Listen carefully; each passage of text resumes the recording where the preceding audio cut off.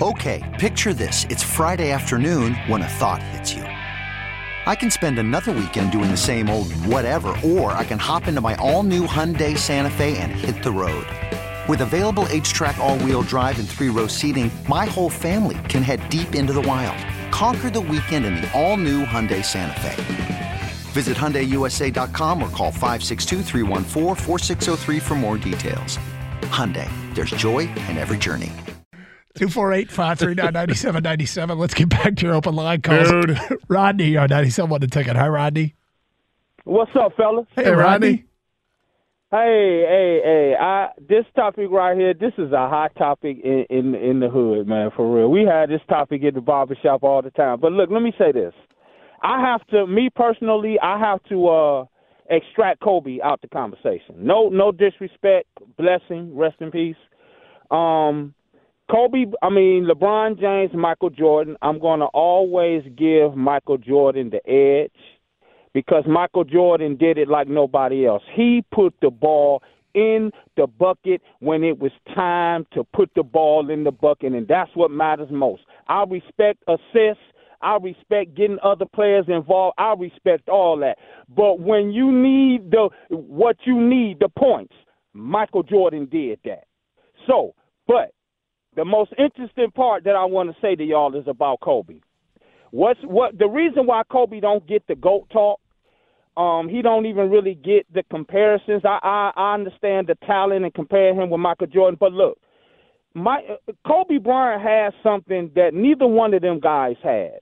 The most domineering player is debatable of all time in the NBA, Shaquille O'Neal.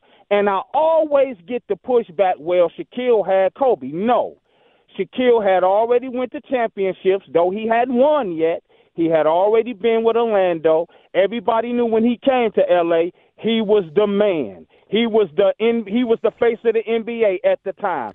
So Kobe, because of that, LeBron and Jordan never had anything like that. So, Rodney, let me ask you a question.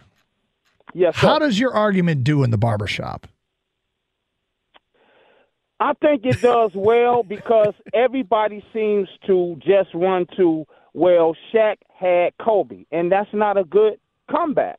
Okay. That's the major comeback. I think, Rodney, what we're looking for is, can you paint us the picture of the people in the barbershop sitting down, you get done making your argument, you talk about Shaq and Kobe together. Do the people agree? Do they say, all right. All right, do they listen to you? I hear you, Rodney. No. It's never all right. It's always like, no, man. No, Shaq needed Kobe. If Shaq didn't have Kobe, he wouldn't have never went to the championship. This is how they talk. Okay. All right. No, I'm interested. You've painted a picture, and I give you credit, Rodney, for sticking to your guns and kind of going off script. Good for you. Rodney's not there anymore, is he? No. I just want to ask him. He does realize Kobe won 2 championships without Shaquille O'Neal, right? And it was Pau Gasol was his second star on that team. Pow! And that was one of the reasons why Kobe was so competitive. He heard people like Rodney saying, I can't win without Shaq. And what did he do? He forced Shaq off the team so he could try to win it without him. And he won 2 back-to-back. Okay. I said we get to this. Let me follow through on it. Last night, Red Wings played pretty lively hockey game against one of the best in the Edmonton Oilers and Connor McDavid, et cetera, et cetera. And it was a 1-goal game. It was a 3-2 game until late. Red Wings gave up a power play goal, which, you could see that one coming on that penalty kill. Yeah. That penalty kill was listing. And sure enough, Edmonton, who has a very respectable penalty power play, it's the best in the league. It's not bad, I guess, you know, when you could put those guys out on the ice together. It broke through and scored. The game was on ESPN+. Now, the hockey crowd and the protectors of the game, the people that care about the game, they have often argued that what the game lacks is accessibility to the masses. And once it has the accessibility and the proper promotion, the game will take off.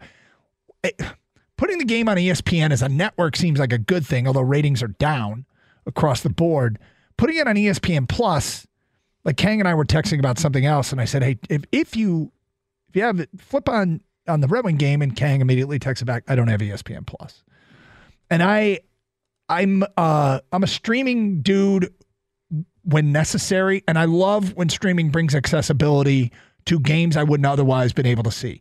I could not turn on cable and watch that UDM Oakland game a few weeks ago. I can't see every Amani Bates game on regular cable. But when ESPN Plus provides accessibility to games you couldn't otherwise see, I love it. Mm-hmm. I absolutely love it. But when ESPN Plus takes a game that is on our local affiliate, Bally's, and puts it on streaming, it's a little bit of it takes a little bit of work, but it's not the end of the world, but it isn't exactly making the game more accessible. I don't love that. I do love the player tags on the power play.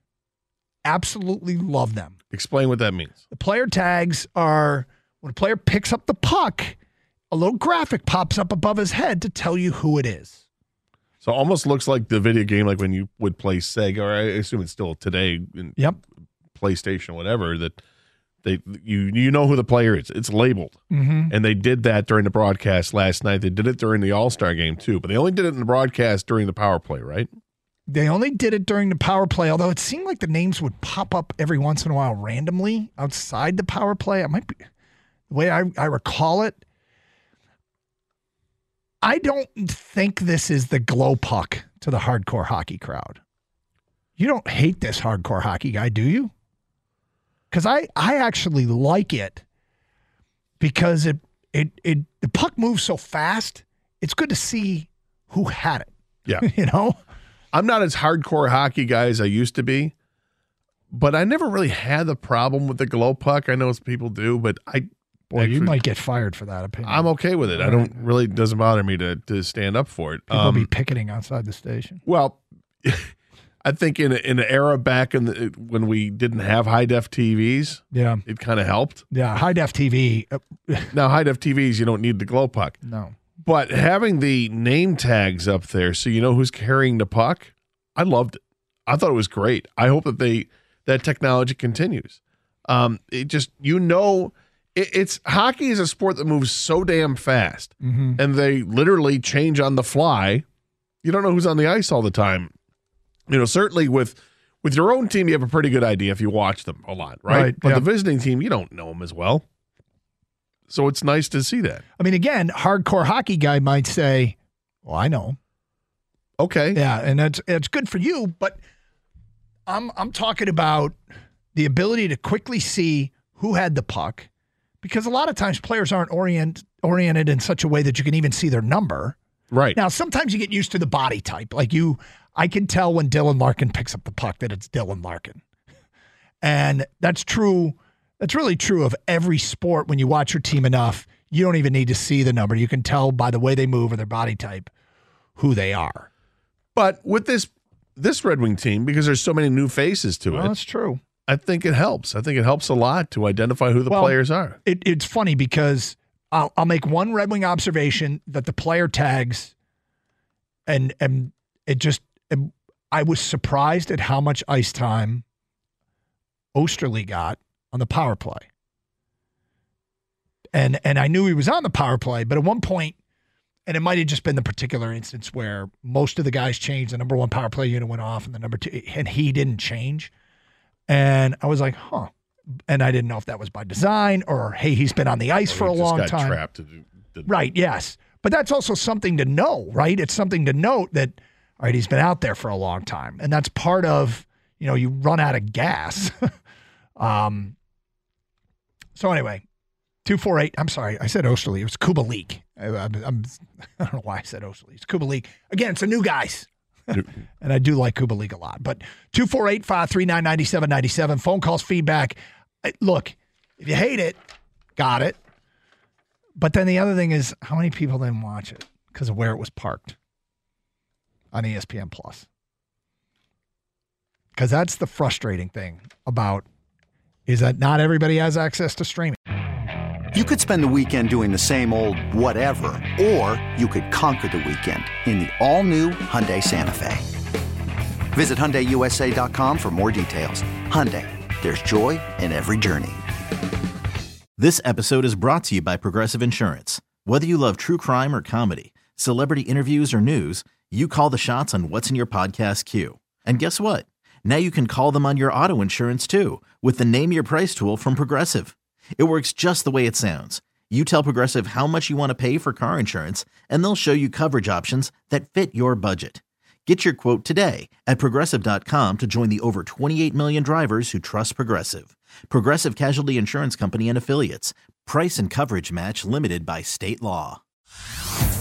Hey everyone, Boomer Esiason here. The NFL draft is behind us and your favorite team is now gearing up for week number 1. The free Odyssey app puts you right in the middle of the pro football conversation with the biggest sports radio stations from across the country. The local voices who know your team the best, giving you their unfiltered takes on the current state of your squad. It's always football season right here on the free Odyssey app.